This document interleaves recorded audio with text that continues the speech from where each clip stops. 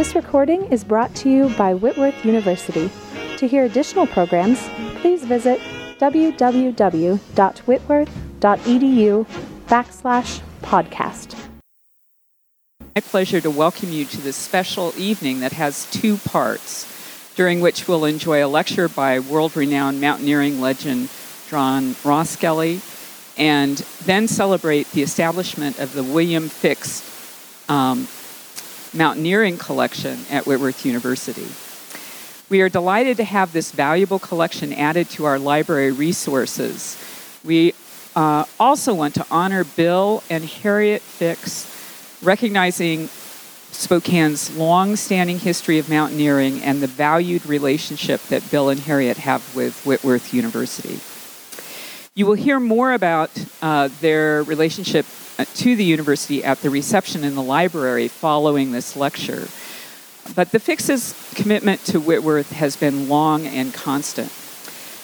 Bill Fix has been a Whitworth trustee since 1975 and became a life member in 2004. Together, Bill and Harriet have made many, many contributions to Whitworth, including the establishment in 2013 of the William Fix Mountaineering Collection with an initial gift of around 250 works on mountaineering. Bill Fix is also a well-known and highly respected member of the Spokane Mountaineers, which just celebrated its 100th anniversary as an organization on September 19th.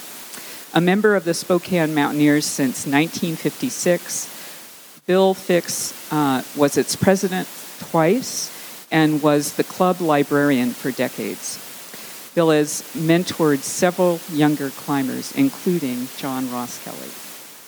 Mountaineering and Whitworth University share connections on several levels. Mountaineering is a great interest to many in our greater Spokane community, as well as a passion for many Whitworthians. The William Fix Mountaineering Collection is also an educational resource for courses such as the one taught by English professor John Pell. This collection offers rare materials with which students may interact while broadening their understanding of mountaineering. In addition, this collection of mountaineering works is unique in the Pacific Northwest and contains materials of special value to historians of the region. Many Christians find special spiritual value in mountaineering, connecting it to the biblical themes of ascent and of communion with God.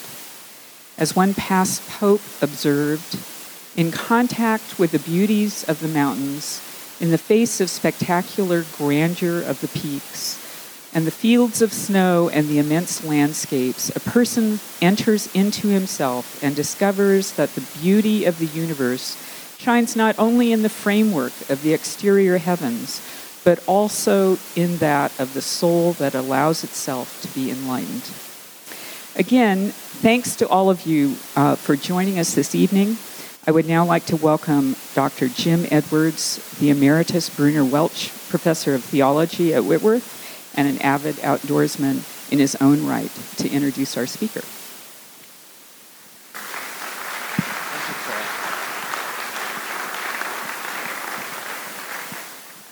Thank you, Carol. It's my pleasure to welcome you all to this two-part evening, a lecture by John Roskelley, followed by words from Bill Fix, as the inauguration of the book collection is done over in the library. You are warmly invited not only to this event, but also to the one ensuing in the library. The establishment of a collection of mountaineering literature is a fitting thing for an academic institution such as Whitworth, because mountaineering has generated a quantity of literature that no other sport of which I am aware can claim. Mountaineering literature is, in fact, in my opinion, a unique genre of literature, not only because it is literature of high adventure, that's obvious, but equally because it has a reflective and often philosophical quality of sensitivity both to the natural world and also to human conflict and human nature. Mountaineering literature is read by far more people than simply hands-on mountaineers. And its appeal to the general reading public is due, in my judgment, to the fact that mountaineering is one of the great metaphors of human life, in which success in any important endeavor, and scaling a mountain would be such an endeavor, requires great dedication and sacrifice in the face of the uncertainty and the hardships that the mountain offers. But it also brings great joy when those uncertainties and hardships are finally overcome at the summit. We are especially honored this evening to welcome to the podium a great American mountaineer whose life and literature have made a particularly unique contribution to mountain climbing and to mountain literature. John Roskelley is a graduate of Washington State University. He has devoted his life to mountain climbing, to mountain writing, and to photojournalism. He has climbed 4 of the highest 8,000-meter peaks in the world, including both Mount Everest and K2, the first and the second highest mountains in the world. He has climbed, along with Chris Kopczynski, who is here this evening, the infamous and difficult north face of the Eiger. Roskelley's record of climbing difficult alpine peaks and making first ascents of routes that have as yet been unclimbed was honored last year in 2014 by the coveted Piolet d'Or, the Golden Ice Axe Award, awarded to him by the Chamonix Guide Association for his lifetime achievement as a mountaineer. He is the first American climber, I believe, to receive this award. Roskelley is also an adventure author. He has written 4 books on mountaineering, most recently a book on paddling the Columbia River as well. His book, Last Days, exemplifies the kind of reflective adventure genre of which I have just spoken. And his book of short stories, Stories Off the Wall, a great title, is his favorite book because it highlights the kernels of experience that are enshrined in the act of climbing itself. Roskelley is more than an extreme globe trekker, however. He is married to Joyce and has been for 43 years. He has 3 children, Dawn, Jess, and Jordan. He has served for 9 years as a Spokane County Commissioner and in many and various ways has worked for the preservation and improvement of the natural habitat of the Pacific Northwest. I am grateful for my friendship with John, not only because he is a great mountaineer, but because he is a man of great humility and modesty. Will you please welcome John Roskelley as he presents his lecture entitled From Annapurna to the 7 Summits, Literature's Influence on Me and the Sport of Mountaineering.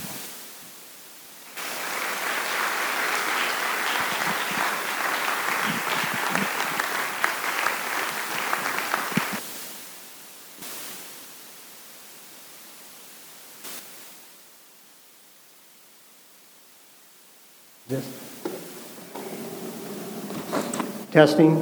All right. I'm going to take over the big podium. Get rid of my jacket.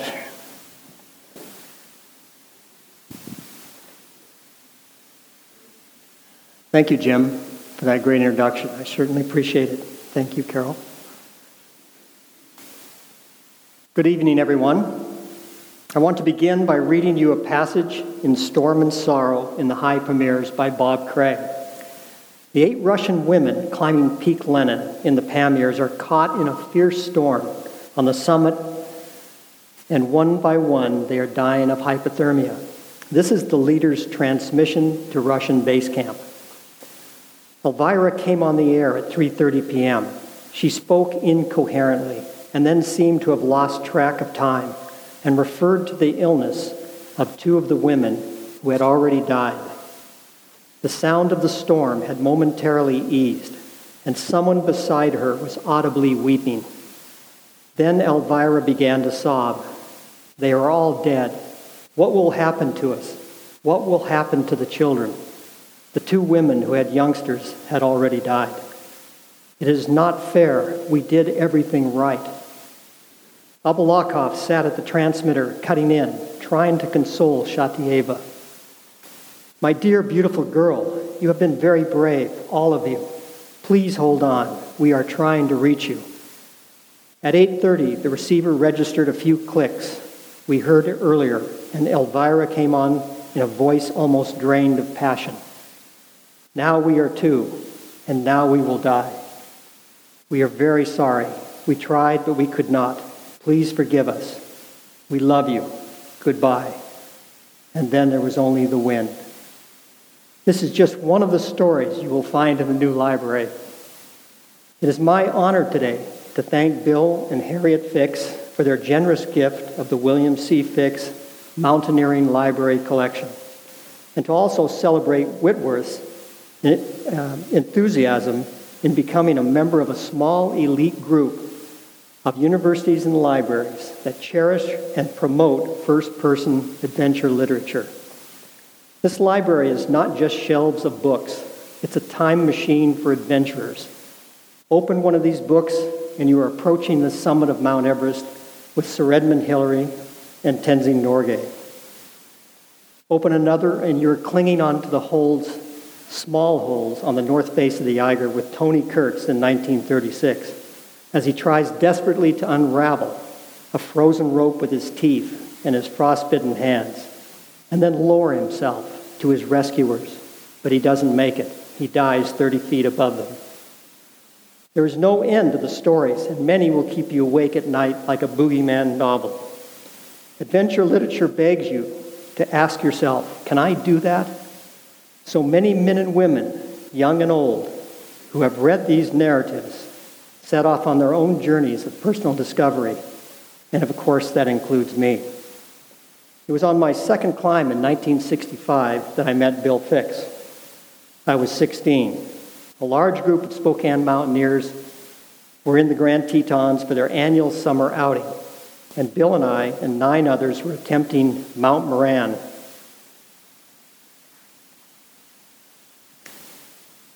Mount Moran, Chicago Mountaineering Club's route, right along the Black Dike near the left. Bill and I teamed up and led the route together and had a great climb. Bill was a legend among us young climbers for his knowledge of the peaks and his speed on the climbs. He was hard to keep up with. There are over 200 titles in the Fix collection, and it includes biographies and autobiographies of such climbers as Sir Edmund Hillary, Wanda Rutgevitz, Conrad Kane, Walter Bonatti. Of course, there are extreme alpine climbs and expedition narratives written about all the great peaks such as Everest, K2, Makalu, the Eiger, and others. These books are your passport to adventure and a window into climbers' minds. They represent a commitment to a belief that the impossible is possible, that men and women can endure insufferable hardships in the pursuit of personal challenge, that because it's there really is a reason to set forth and risk everything to achieve the summit of whatever goal you have in life. Several of the books in this library are why I started climbing on the 50th anniversary of the Spokane Mountaineer Club, and still continue to climb 50 years later on the club's 100th anniversary of this year. Many other books influenced the mountains I sought to climb and the climbers I wanted to climb with. Sometime around 1960, while I was still in grade school, I read Annapurna by Maurice Herzog, a first-person narrative of the 1950 French expedition to climb an 8,000-meter peak. But it was most likely the photos on the front and back cover of the book that caught my attention. Triumph on the front, disbelief and despair on the back. Of course, at that age, I had no idea where Nepal was, what a Sherpa was, or why people would want to climb. But that didn't matter. Herzog's descriptions of traveling through Nepal, his relationships with his teammates, and he and Louis Lachenel's summit day and subsequent tragic consequences sent me on a 50-year journey of adventure. Annapurna is in the library, but let me give you a snippet of what drew me to the sport years ago. Annapurna is about a French team that had selected 2 peaks for their objectives, Dhaulagiri, the 7th highest in the world, and Annapurna, the 10th. After weeks of exploration on both peaks, they finally concluded Dhaulagiri's approach was too long and dangerous. So they went after Annapurna, and they were on the north side. It was technically moderate route, but Annapurna's north side is very dangerous, very much avalanche prone. As the monsoon approached in early June, the French team was late getting to Nepal. Lachenel and Herzog made the final summit push. In following passage, Lachenel and Herzog have reached the summit. Lachenel has no feeling in his feet and wants to go down immediately, but Herzog is in a world of his own. He wrote, "Never had I felt happiness like this, so intense and yet so pure. That brown rock, the highest of them all, that ridge of ice, were these the goals of a lifetime, or were they rather the limits of man's pride? Well, what about going down?" Lachenel shook me. What were his own feelings? Did he simply think he had finished another climb? As in the Alps, did he think one could just go down again like that with nothing more to it? Obviously, Herzog had a bit of cerebral edema. He wasn't quite thinking carefully. He lingers far too long and leaves the summit behind Lachenel, who is quickly disappearing down the slope. At the top of a couloir just below the summit, Herzog stops and takes off his pack. He takes off his gloves and fishes around in the pack, but he forgets what he wants to get in the pack. And as he's doing so, his gloves start to slide and roll and disappear down the slope. He forgets that he has a pair of socks in his packs that he could use for gloves. And then he finally decides to get his pack back on and run after Lachenel, who is quickly disappearing. They get back to Camp 5, their high camp. And fortunately for both men, 2 of their teammates have arrived at Camp 5 for their summit attempt. Both those guys were Lionel Terray and Gaston Rebouffat.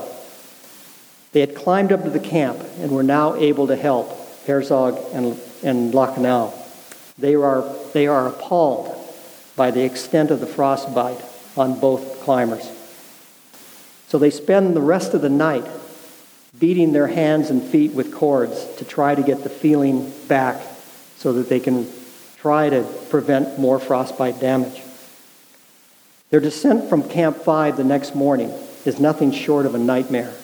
Intense cold, blinding snow squalls. They can't find Camp 4, and 2 of them are severely injured. They end up spending the night in a crevasse just 200 yards from Camp 4, the camp they couldn't find.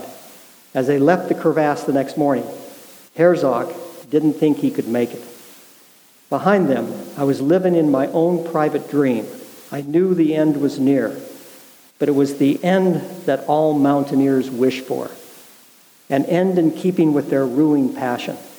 I was consciously grateful to the mountains for being so beautiful for me that day, and as awed by their silence as if I had been in church. I told Terray, "It's all over for me. Go on." As their position so close to Camp 4 became known, because the skies had suddenly cleared that morning, they yelled, and two more of their teammates who had arrived at Camp 4 yelled back. And they were able to join. And along with two Sherpas, they made it down to Camp 2 and then back to Camp 1. But for the two summit climbers, the nightmare would continue. The team hastily... I haven't been moving. This is Annapurna. The team hastily retreats from the mountain with Sherpas and porters carrying Lochnail and Herzog as the monsoon approached.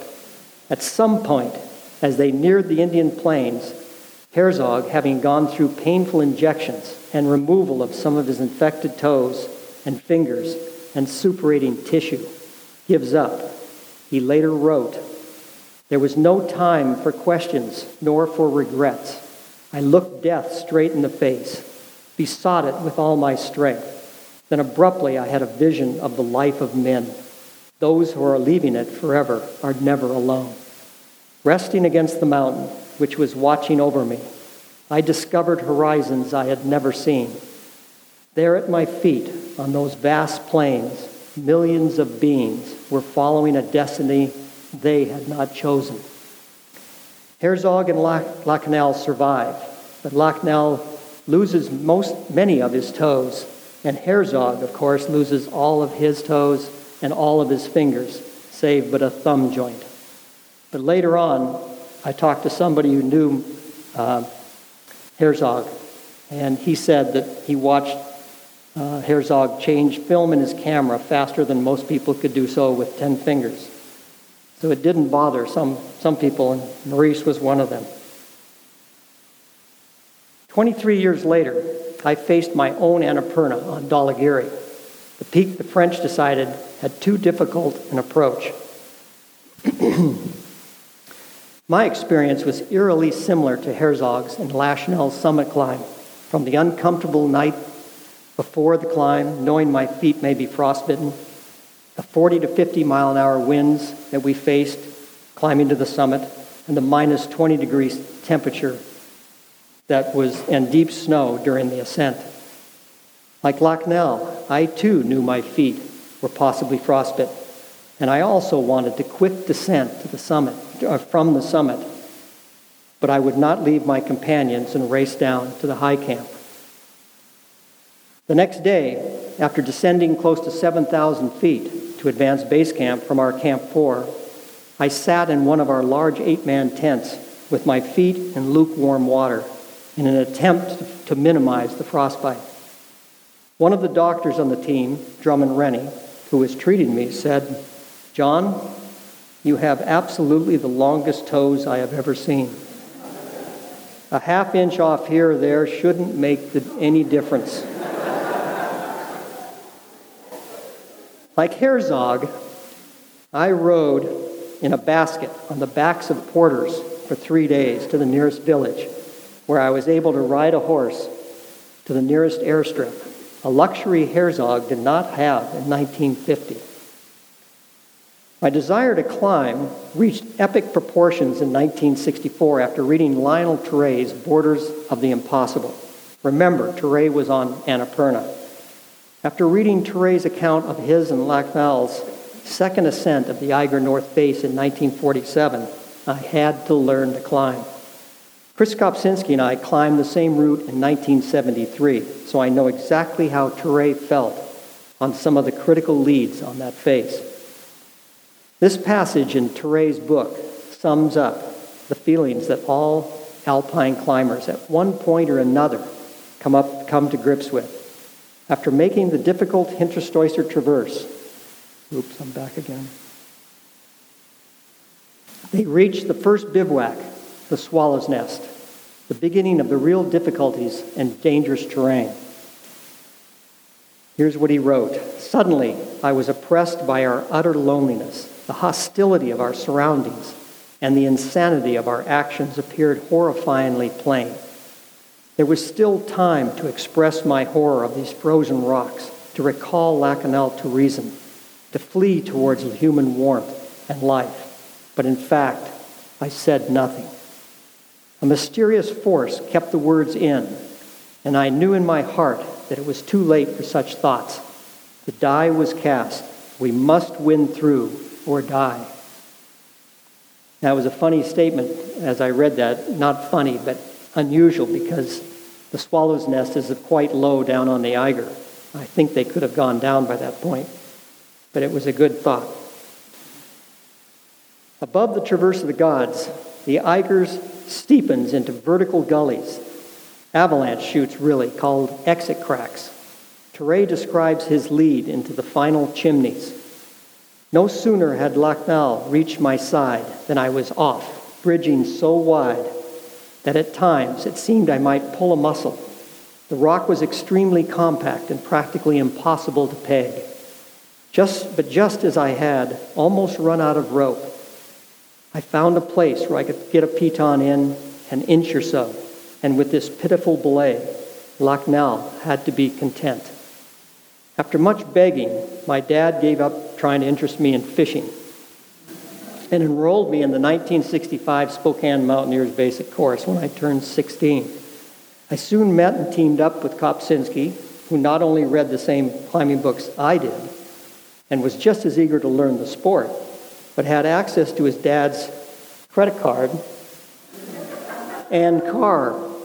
That was all we needed to create a lot of trouble and climb a few peaks, in that order. During those early years, I spent a lot of time reading climbing journals, magazines, and books, which helped me focus on some climbs to do to test and improve my skills. One such climb was on Yosemite's El Capitan, the North American wall route, first climbed in 1965. Royal Robbins, one of the greatest American rock climbers of our time, wrote that out and over the huge overhang known as the Cyclops Eye as the most spectacular lead in American climbing. After reading that description by Robbins in Ascent magazine, I had to experience it for myself. In September 1971, I was living in Yosemite for a few weeks, and I hooked up with another Northwest climber, Meade Hargis. He and I tested each other on a few hard climbs and then jumped on the North American wall. We made an excellent team. The North American wall had been climbed 5 times at that point. Each climb had taken 5 to 8 days. Meade and I climbed the North American wall in 2.5 days.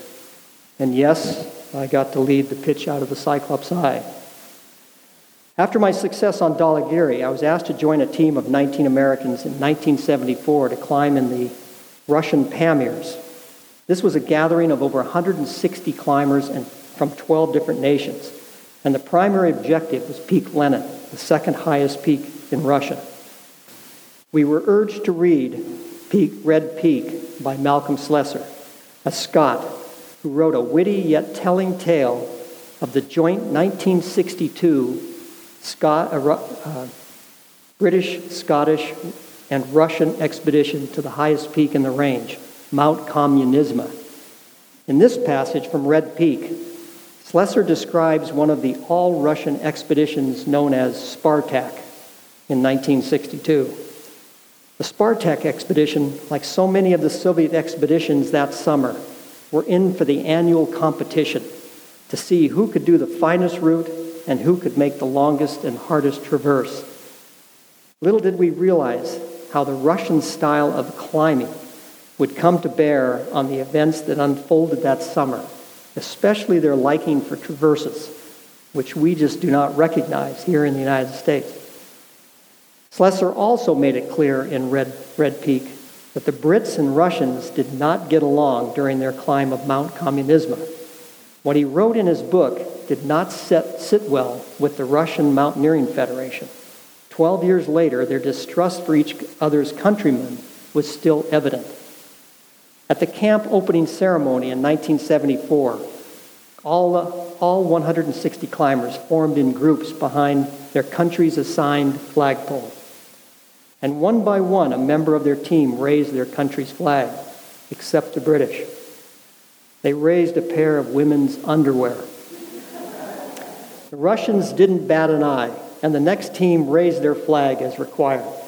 The underwear flew proudly throughout the day, but was replaced by the Union Jack by some unknown party that night. During our 30 days in the Pamirs, we had a number of earthquakes, massive avalanches, and deadly storms. 15 climbers died, including our own Gary Ulan, who was buried by an avalanche in his tent on Peak 19. And, of course, all 8 members of the Russian women expedition, trying to make the first all-female traverse of Peak Lenin, of which I read you their last transmission. This obsession with traverses was something Slessor addressed and had been quite critical of in Red Peak. Our expedition to the Pamirs is chronicled in Bob Craig's book, Storm and Sorrow in the High Premier. Nope, I'm not doing my job here. That's Peak 19. And that's the Russian women's team on top of Mount Lenin. And then Storm and Sorrow. Our expedition is chronicled in Bob Craig's book, Storm and Sorrow in the High Premier. Craig was a member of the Peak 19 team, which was avalanched high on the face at 2 a.m. in the morning in an intense snowstorm. I was also on that climb that day. Here Craig is buried in his tent under several feet of snow, expecting to die. He wrote, I had reached the most despairing moment of that somber night, where I had really begun to doubt that the 2 Johns, John Martin and me, had survived. And now there was little or no practical hope of getting out on my own. I felt pressure suddenly against my feet. A muffled voice was calling, "Gary, Bob, are you okay?" And I thought, good Lord, we're going to get out. More digging, and I felt fresh air coming in along the right side of the sleeping bag. And I could hear more clearly John Roskelley yelling for us to answer. I could feel the frantic digging in the snow at the foot of the tent. What an incredible feeling of freedom, where there had been moments before so little hope. Americans wrote a number of expedition narratives in the 1950s, 60s, and 70s that influenced a lot of climbers of those generations. There was 5 Miles High by Robert Bates, the story of the 1954 American K2 expedition. Another was Americans on Everest by James Ullman, the official expedition chronicle of events for the 1963 American Everest expedition that put Jim Whittaker and Nawang Gambu on the summit. But perhaps the most widely read by climbers was The West Ridge by Thomas Hornbein. It is still a must-read for climbers. The West Ridge chronicles the first ascent of the West Ridge of Everest and Hornbein's and Willie Unsold's climb to the top and descent. The West Ridge climb ranks as one of the top climbs in the world and still does. Hornbein here describes his, Unsold's, Barry Bishop's, and Lute Jersted's unplanned bivouac at 27,000 feet on the descent from Everest summit. This is what he wrote. Mostly there was nothing. We hung suspended in a timeless void. The wind died, and there was silence. Even without wind, it was cold. Unsignaled, unembellished, the hours passed. Intense cold penetrated, carrying with it the realization that each of us was completely alone. Nothing Willie could do for me or I for him. No team now, just each of us, imprisoned with his own discomfort, his own thoughts, his own will to survive. Hornbein escaped injury, although none of them had bottled oxygen that night. But Unsold, Bishop, and Jersted all had a severe frostbite and lost toes and some fingers. The West Ridge is a magical book for its quotes, its pictures, and the story. These men were America's first climbing heroes. I could not even imagine when I started climbing that years later I would climb with Unsold on Nanda Devi, trek with Bishop in Bhutan, and meet Jersted in a jungle camp in Nepal. Unsold was a co-leader on the Nanda Devi expedition in 1976, of which I was a team member. Our team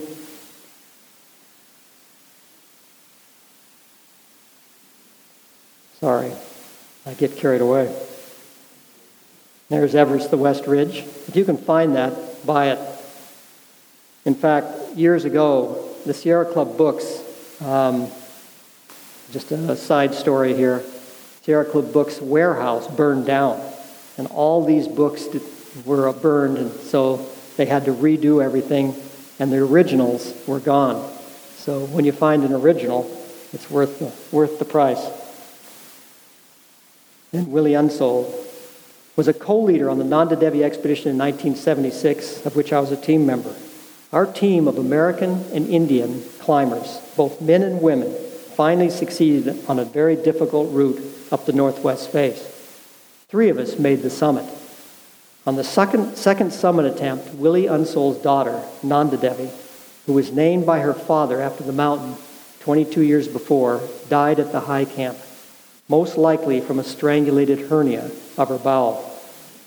Thus the name of my first book, Nanda Devi, The Tragic Expedition. After a few years of climbing in Asia, many of the books that were published by American authors were about expeditions I had been on, such as Mountain of Storms, Storm and Sorrow in the High Premiers, Many People Come Looking, a beautiful, well-written book by Galen Rowell, and The Last Step by Rick Ridgway. I find reading about me from someone else's perspective eye-opening. The author's point of view is so different at times from my own experience. There are times after reading some of these accounts, I wonder if I was on the same expedition. I remind myself of this every time I write a book now. To thousands of climbers, 1974 was an important year.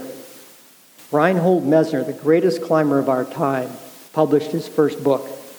He has become the most prolific writer in mountaineering, all with 60 books at this point. I had the pleasure of interviewing Reinhold in Seattle in January, and I read 10 of his books to prepare. Reinhold is direct and introspective in his books as he is in his life.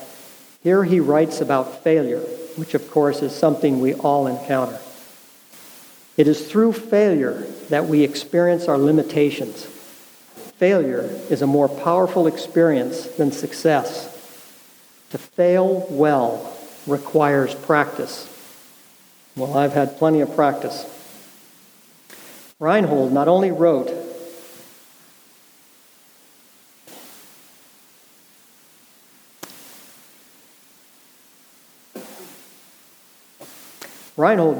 about his climbing, but also life experiences in general. He was a politician, a member of the European Parliament for a term, and expressed a strong opinion about his fellow politicians in his book, My Life at the Limit. The pompous blowhards who pretend to represent the interest of their voters, the lobbyists, or even Europe, but are really opportunists, trading political offices for favors, and the mad egotistical scramble for list places for the next elections. I loathe all that. Pretty direct, I'd say. But perhaps the book that influenced me the most in the late 70s was Galen Rowell's In the Throne Room of the Mountain Gods. The photos of this book led me to climb 3 spectacular peaks in the Karakoram. Great Trango Tower, which our team of 5 climbed from the side you see here. Uli Biaho, directly up the wall in the photo. And a new route on the northeast ridge of K2 without using supplemental oxygen. That's what books do for you. You page through them and you find objectives. After our success on K2, Rick Ridgway wrote The Last Step, detailing our expedition which climbed the northeast ridge. It took us 67 days above base camp to finally climb that ridge and put 4 people on top. In The Last Step, Ridgway writes about an incident after returning to the high camp from the summit. He and I are in our little tent, getting ready, and I'm cooking, trying to melt snow for water. "Out of the tent," John screamed. I opened my eyes. Flames were everywhere, covering everything. My hair was burning. The tent walls were burning, and my sleeping bag was in flames. The stove had exploded. I had an instant flash of panic, of being burned alive, and then I felt the claustrophobia from not being able to breathe. Outside, I could see John already reaching through the gaping holes in the tent walls to save boots and climbing clothing. I pulled my bag out, still burning. It was nearly destroyed, and without thinking, I threw it down the slope. John and I turned to see the bag, still aflame, roll hundreds of feet down the Abruzzi shoulder and disappear. We were at 26,000 feet at the time, after having struggled up to that point and climbed to the summit and down. So we looked over at Wickwire and Reichert, who were laying there watching us, and they realized that we were going to crowd into their little tent with them, which we did, although I had to spend the night without a sleeping bag because I gave mine to Ridgway because I burned his up. There are so many great books in this library. I love the collection of short stories like those in Ascent, the picture books of incredible photographs like Raoul's Mountain Light, and of course the first-person accounts of other expeditions, like those written by Chris Bonington, Jim Wickwire, and Harold Tillman. But the final book I want to talk briefly about is Seven Summits. In my opinion, no other book has made such an impact in the sport of mountaineering in recent years than this one. Even John Krakauer's Into Thin Air, possibly one of the most widely read mountaineering books of all time, is a direct result of Seven Summits. Seven Summits is about two men's journey to be the first to climb the highest peak on each continent. Dick Bass, an overweight, out of shape, Texas oil and ranch multimillionaire who developed Snowbird Ski Resort, and I love Dick, I do, was embarrassed in a staff meeting by one of his ski patrollers, Marty Hoey, who also happened to be a mountain guide in the summer. When he found out that she was a guide in the meeting, he asked her if she would guide him up Mount McKinley, kind of flippantly just saying that. Marty, who ate triathletes for breakfast on Mount Rainier, replied, "Bass, your hot air won't get you up that mountain." Of course, he was embarrassed in front of his staff and annoyed, but the gauntlet had been thrown by this quiet, confident woman, and he decided to prove her wrong. Marty guided him up Mount McKinley, and with that success, he formed a partnership with Frank Wells, the president of Warner Brothers Studios, another wealthy 50-year-old, to climb the Seven Summits. After 4 years of flying around the world and multiple attempts on Everest, Dick finally fulfilled his goal to climb the Seven Summits and also became the oldest person at the time to climb Everest. So why is this book so important? Bass destroyed a psychological ceiling that individual goals have limits. Everest was supposed to be only for super athletes with years of climbing experience. Bass proved to himself and many others there is no limit. Nothing is impossible. To end tonight, I want to take us back to the beginning. Oops.